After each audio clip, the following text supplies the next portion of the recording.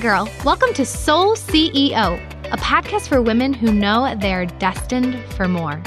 I'm Lindsay Mango, and I'm going to show you that you can have it all and teach you how to get it by becoming the CEO of your soul, life, and business. Let's get started.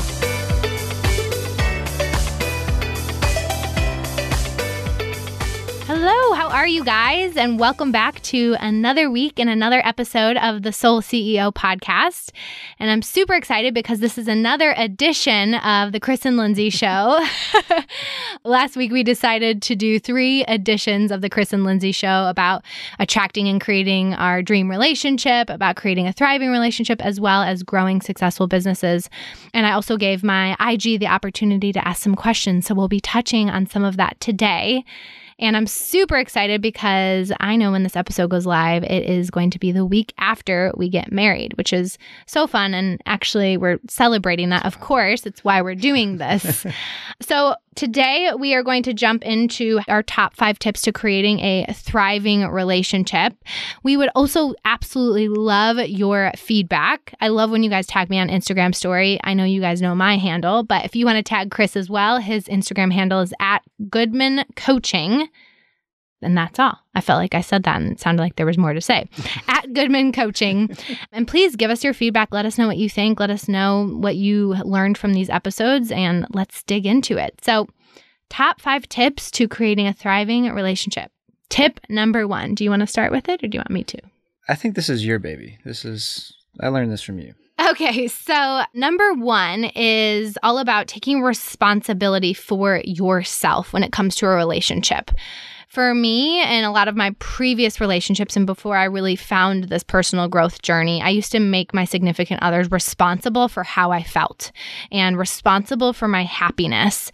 And that was a losing game, I will tell you, because if you can't take responsibility and create your own happiness, then someone else is going to have a very hard time making you happy. Like, it's not possible.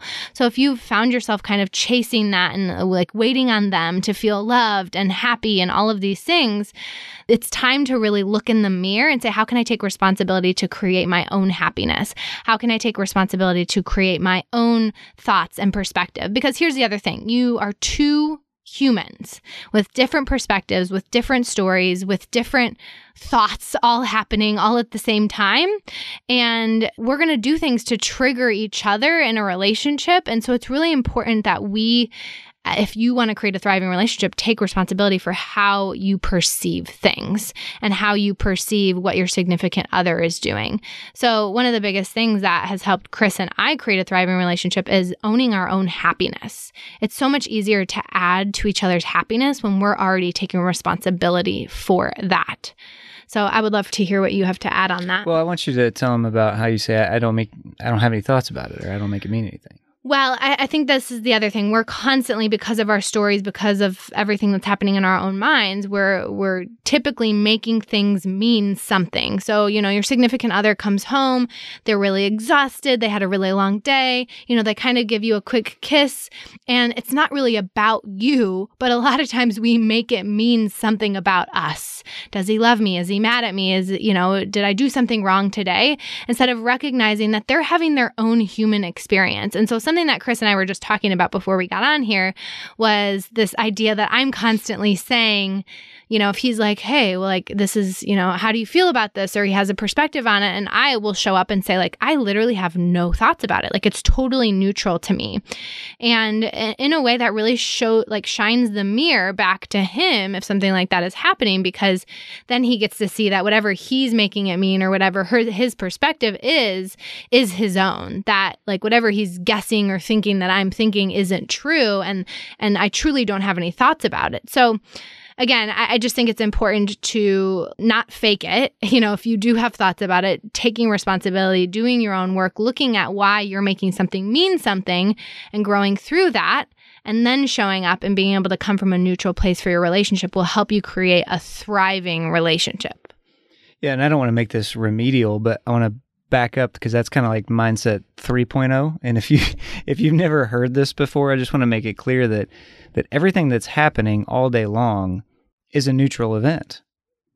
I just taught a workshop over the weekend, and when I was teaching them this, I threw a huge pen that I had, this marker that I was using for a flip chart, threw this huge marker really hard at a guy, and he caught it, but he kind of looked at me like, what the hell was that all about, man? I said, what's that mean? What do you make that mean right now? He's like, I don't know. Are you mad at me?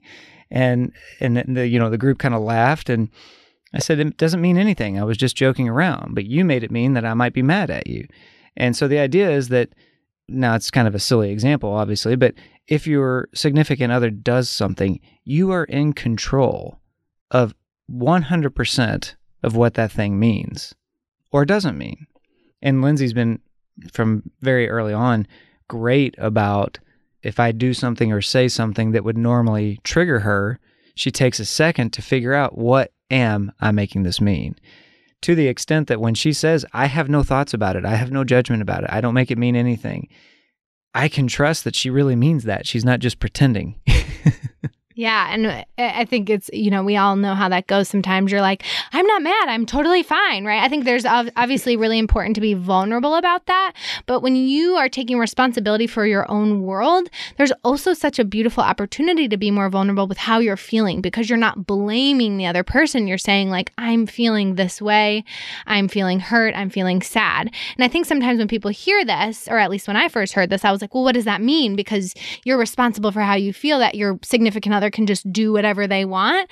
And that's really not the case at all. When you take responsibility for your happiness, when you take responsibility for how you feel, you're even more powerful in the standards you set, because they're coming from a really clear and aligned place, not just from something that triggered you, not just from something that like happened in your past that you're using it to project into your future. You're just saying like, hey, I'm not making this mean anything, but also this isn't okay.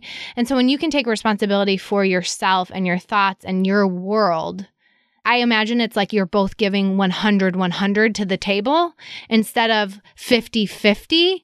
And your significant other is trying to make up for that. Again, that's kind of a losing battle. So again, top tip would be take responsibility for how you're contributing to the relationship and how you're showing up and how you're feeling at all times. I don't think there's anything I could add to that. And that's perfect. Okay, so number 2 was actually a question that we got from social media. And somebody was asking, how do we encourage and challenge and motivate each other in our relationship? Smacks on the butt. That's Chris's resolution to everything.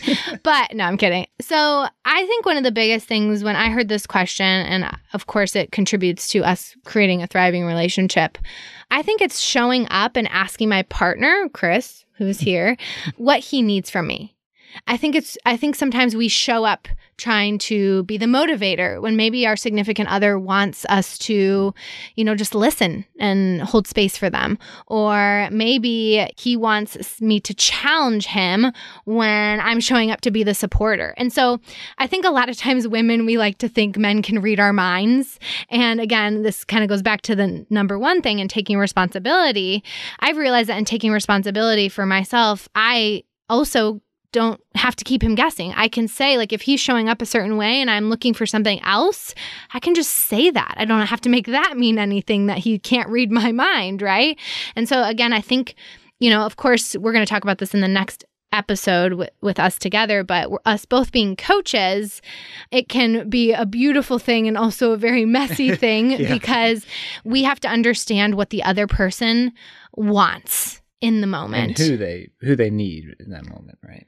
Yeah. So I think like, if Chris has a goal or something and, he shows up and he's really disappointed and he just wants his lover and friend to just listen for him to vent to, if I show up guns blazing like, all right, let's get in there and let's fix this, right? Like that's not going to feel very good to him. So I think for me, it's understanding what you want yourself out of your partner when you're coming to the table, whether it's motivation, challenge, celebration, and also being open to asking your partner what they need and what they want from you. So I would love your take on that.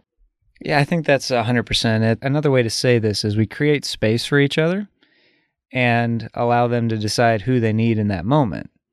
And, I'm speaking to all the guys right now that, look, I get it. You want to fix problems. If if your woman is complaining about something, it's almost biologically conditioned in us to, this is not really that big of a deal. Let's just solve it. And it's a counterintuitive thing to say, hang on, who does she need me to be right now? And then to ask, what are you searching for? What do you need? What kind of support are you looking for right here? Do you want me to, tell you to pull up yourself by your bootstraps? Or do you want me to just love on you? Or do you want me to solve the problem? What do you want right here? And not in a sarcastic way, obviously. What were you joking about earlier about the breakup? I want you to want to do the dishes. Right? But I think it's, in terms of creating space for each other, that takes a certain amount of self-confidence to say, look, I've got this. Let's just take a breath and let's see what you need. So encouragement is also almost like just allowing the other person to vent, or allowing the other person to, we keep talking about venting, but maybe they actually need your help, and to respond to that in earnest and actually go for it with them, right? I know I'm kind of rambling. No, I think that's amazing. I think, it's funny to hear Chris say, guys want to fix problems. I mean, that's what both of us do for a living. So I'm like, well, that's exactly how I feel sometimes. I'm like, I want to jump in there and I want to start coaching Chris. And, there's obviously grace for that. We're not perfect. We don't always show up as what the other person needs in that moment. But again, I think, sometimes I might bring something to Chris and he might jump in and start helping me. And I might realize halfway through, whoa, wait. I don't need that encouragement right now. I just need a space to complain. Or I might call him, like literally we're apart for 12 days. And sometimes I called him and I'm like, hey, I need help. I need your perspective. I would love coaching on this. And I know you guys probably don't all have coaches for significant others, but still people can offer perspective. Guys and your significant others want to help. And so I'm like, hey, I don't need compassion here. I just want some help. I want some perspective. And so again, I think understanding what you want, what you need, what you're looking for in that moment, and showing up and being open to that with your significant other as well. And I want to address the part about the question about how do we challenge each other, because we are a little unique. Our professions are to challenge people, are to see the potential in everybody we come across, and to not be judgmental about where they are and to meet them right where they are in that moment.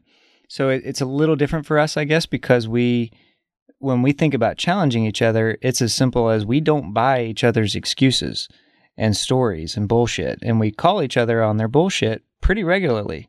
And I'll be the first to say that it's not comfortable sometimes when the person you see as your best friend, your lover, calls you on your shit and you go, oh, well, you're right. But that is in part how we challenge each other to keep growing and keep going together. And again, I think it's really important. I think Chris and I have created that. I was just kind of thinking as he said that your significant other might not be that person for you. I always tell people, you have to learn how to use the tools in your toolbox. And sometimes I'm like, okay, as the coach, as you're someone's coach, I'm here to be the person to call you on your bullshit, to also encourage you and give you that virtual slap on the butt to get out there and go after it. And maybe your significant other is there to just love you and appreciate you and let you complain or whatever it is. And so again, I think it's understanding, making sure that you're showing up and asking for what you need, and also finding what you need. I don't expect Chris to be everything for me all the time, right? I have coaches. I have other people that I rely on for support and encouragement to challenge me, to help me grow, because he's also going to be my husband. He will be my husband when this comes out. And I don't necessarily want our relationship to be where we're constantly challenging each other. I want him to be my safe place. I want him to be my lover first, and then that comes after. So again, I think it's just understanding hey, what am I looking for out of my relationship, and where can I maybe find some of the stuff that I'm not asking for here elsewhere? Do you have any thoughts on that? Well, I was just thinking that the only reason that this is possible is because we built a foundation of communication early on in our relationship, that we weren't going to hide the ball from each other, so that if you came in and you were really concerned about X, I could trust that this wasn't really about Y. So I think for everybody listening is, it's in 14 minutes, maybe a little tough to go into a deep dive about 100% the ways you need to encourage each other. You're going to have to experiment. And I would suggest looking at how do we strengthen the foundation that we've built this on too, while you're at it. I love that. So good. Okay. So number 3 was another question that we got, and it was about how do we deal with growth growing at different rates and at different speeds in our relationship. And I think, again, these are also interconnected. I'll kind of start with my perspective. I think the biggest thing is holding space and understanding that you are both two different people on two different journeys, and recognizing that sometimes, quote, there's no race, but maybe in my growth, I'm a little bit of ahead of Chris, or that there might be points in our lives where he's ahead of me in growth. And so I think one of the biggest things is not having that expectation and forcing that other person to grow, because you found your journey and your path to growth on your own, right? Like you didn't want your mom calling you and being like, hey, you should really read this article and start doing this thing. You found that path on your own, and that's what made it so transformative. And so I think the biggest thing when it comes to growing at different rates is holding space for the other person if they're not maybe where you're at, and loving them anyway, regardless of that. But then I think also there's an element of like speaking up as well. I've heard a lot of stories from like Chris and Lori Harder, and I think we just heard one about Girl Wash Your Face, Dave and Rachel Hollis, where, at some point they had a tough conversation with their significant other where they were like, hey, I've realized that like I'm on a rocket ship. I am growing in massive ways, and I love you, and I'm really afraid that if I keep growing and you don't, that we're going to end up on different planets, and we're not, this isn't going to work. And I think approaching it from that energy of love as well is really, really important if you're seeing that, if you're worried about that, instead of from like, hey, like, what's wrong with you? Like, you need to get on this train. What's your perspective on this? Well, yeah, I think you kind of went fast through that part of loving them through that, right? And that does take some courage, because you might have to not only hold this space, but you might have to hold all of the strength for a little while or a long while. And you're going to have to decide how important that relationship is to you and how far you're willing to go to carry that other person for a while. Because I don't know any relationship, no matter how much people manage their mind or how great and solid their foundation is, or how great their communication is, or how deep their love is, I don't know any relationship that never has to endure one person being stronger than the other. In other words, we all have to do that sometimes, and we make the choice to release judgment in those times. I'm going to say that again. We release judgment in those times, not only for our partner, but for ourselves. And that's a huge realization for me over the last 2 years, I think, is to not be judgmental if I've got to pick up some slack, or and this is where most guys would struggle, and I do too, if you've got to pick up some slack for me. Because it's very easy for a guy to be like macho, and I shouldn't, listen to my language here, I shouldn't have to do that. You shouldn't have to do that. It shouldn't be this way. And the shoulds come right out of the woodwork, right? And that's rooted in what you said earlier, managing your expectations. Because if we find ourselves saying, well, my partner should know better, or my partner should want to do this, I wish he would just do this, I wish she would just do that, she should know, da-da-da. I want you guys to understand that those expectations are completely manufactured in your own mindset. Yeah, that's really good. And when I say expectations, I also mean judgments, right? Yeah. And I think that like Chris and I have both had to do that for each other. Like Chris, I had it's funny, if you listen to the last episode, he should have had a much more guarded heart than I did. But early on in our relationship, I was really guarded, and he had to show up and really hold that space for me. And had he not, I don't think we would be here today. And I think like we've both had to do that for each other. And so I think also recognizing, what leads me into actually number 4 of creating a thriving relationship is appreciating the differences of the other person.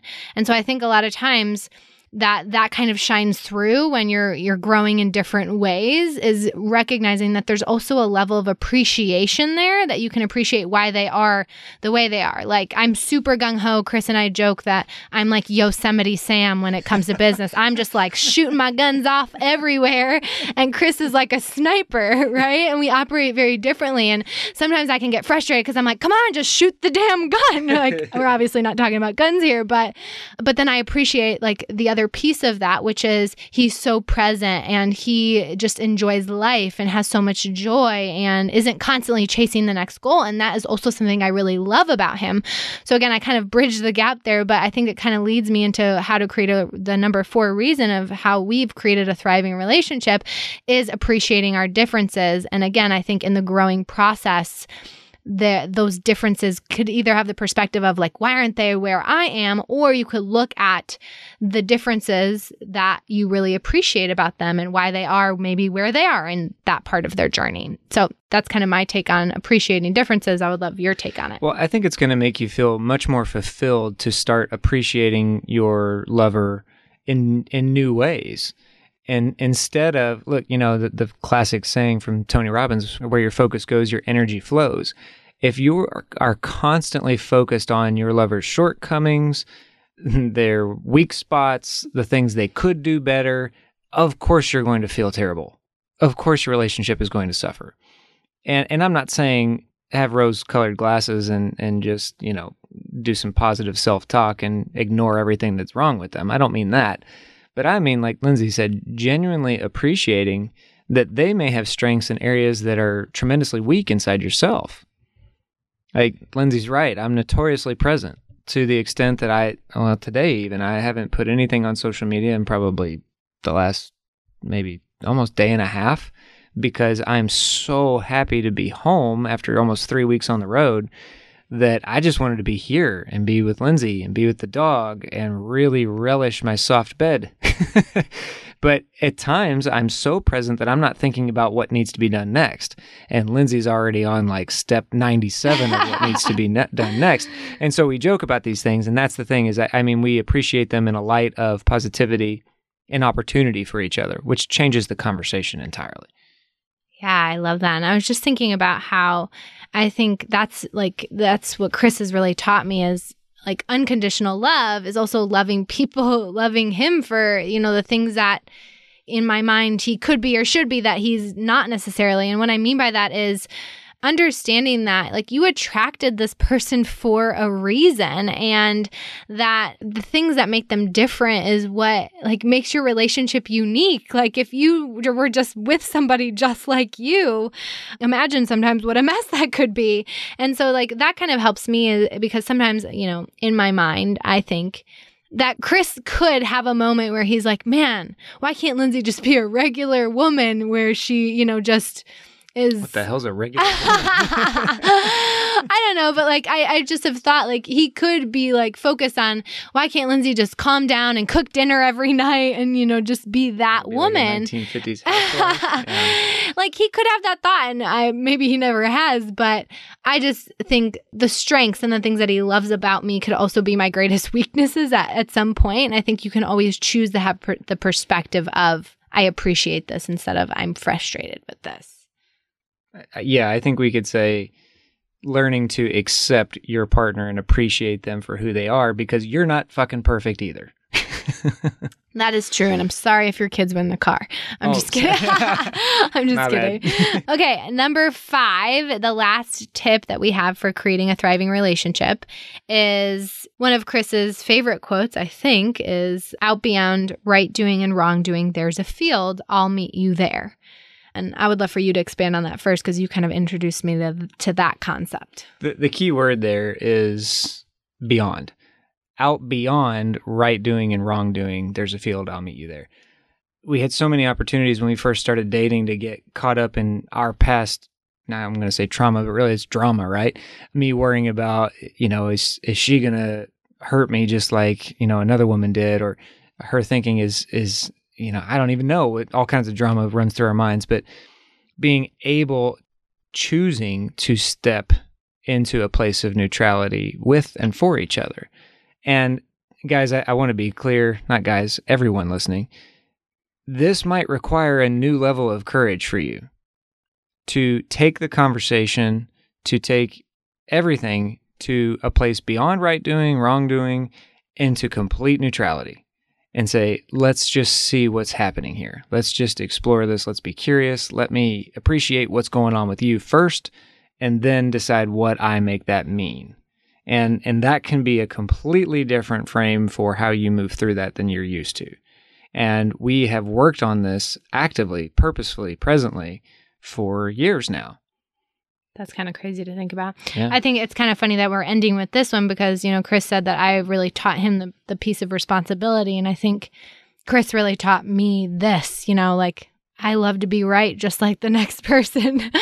But when you have somebody who's showing up, not attached to being right and just open and communicating, it opens up your mind to you're stomping your feet in the Target aisle while your significant other is standing there just holding space for you. So again, I think these are all things that you can implement in your own life, not, relying on your significant other to try to be right or... Yeah. I think we need to tell him the story about how this quote really comes into play to bring it home, because it's one thing to kind of talk about it conceptually. It's a different one when it's real. So let me tell you a story real quick. The first time I ever told Lindsay I loved her, we almost broke up. And not in that order, actually. We were talking, she was deep in fear and really worried that I was not the type of guy that she had traditionally dated, which is to say a tall guy carved out of granite, right? I'm not a tall guy and I'm fit, but I'm definitely not carved out of granite. And she was just, you got to appreciate where she was coming from at that time, which was years ago now. College athlete and, a set of expectations around fitness and everything that I did not grow up with and I had no real awareness of. And this is what she was fearful about. And who am I to judge her and say, this is silly, right? Who am I to say your fear is rooted in something arbitrary? That's not for me to decide. This was very real to her.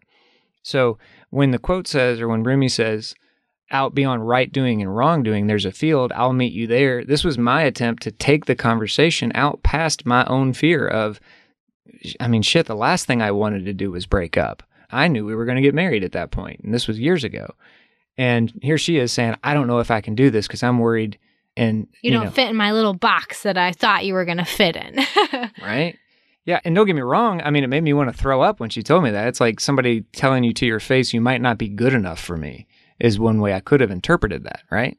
So here's what I did differently instead. And this isn't, for anybody listening, especially if you don't know me, I'm not bragging here. This is on the heels of years of mindset work that I'm able to do this kind of stuff. But instead, I just put the whole conversation in neutral. I took us out to the third field and I said, okay. And I sat with it for a minute and I thought, I might kick her out of my house. I might get mad. I might do this. And I went with the last one, which was, I said, well, this really sucks because I'm in love with you. And just it flopped out on the floor like a dead fish, right? Oh man, what? You remember that moment?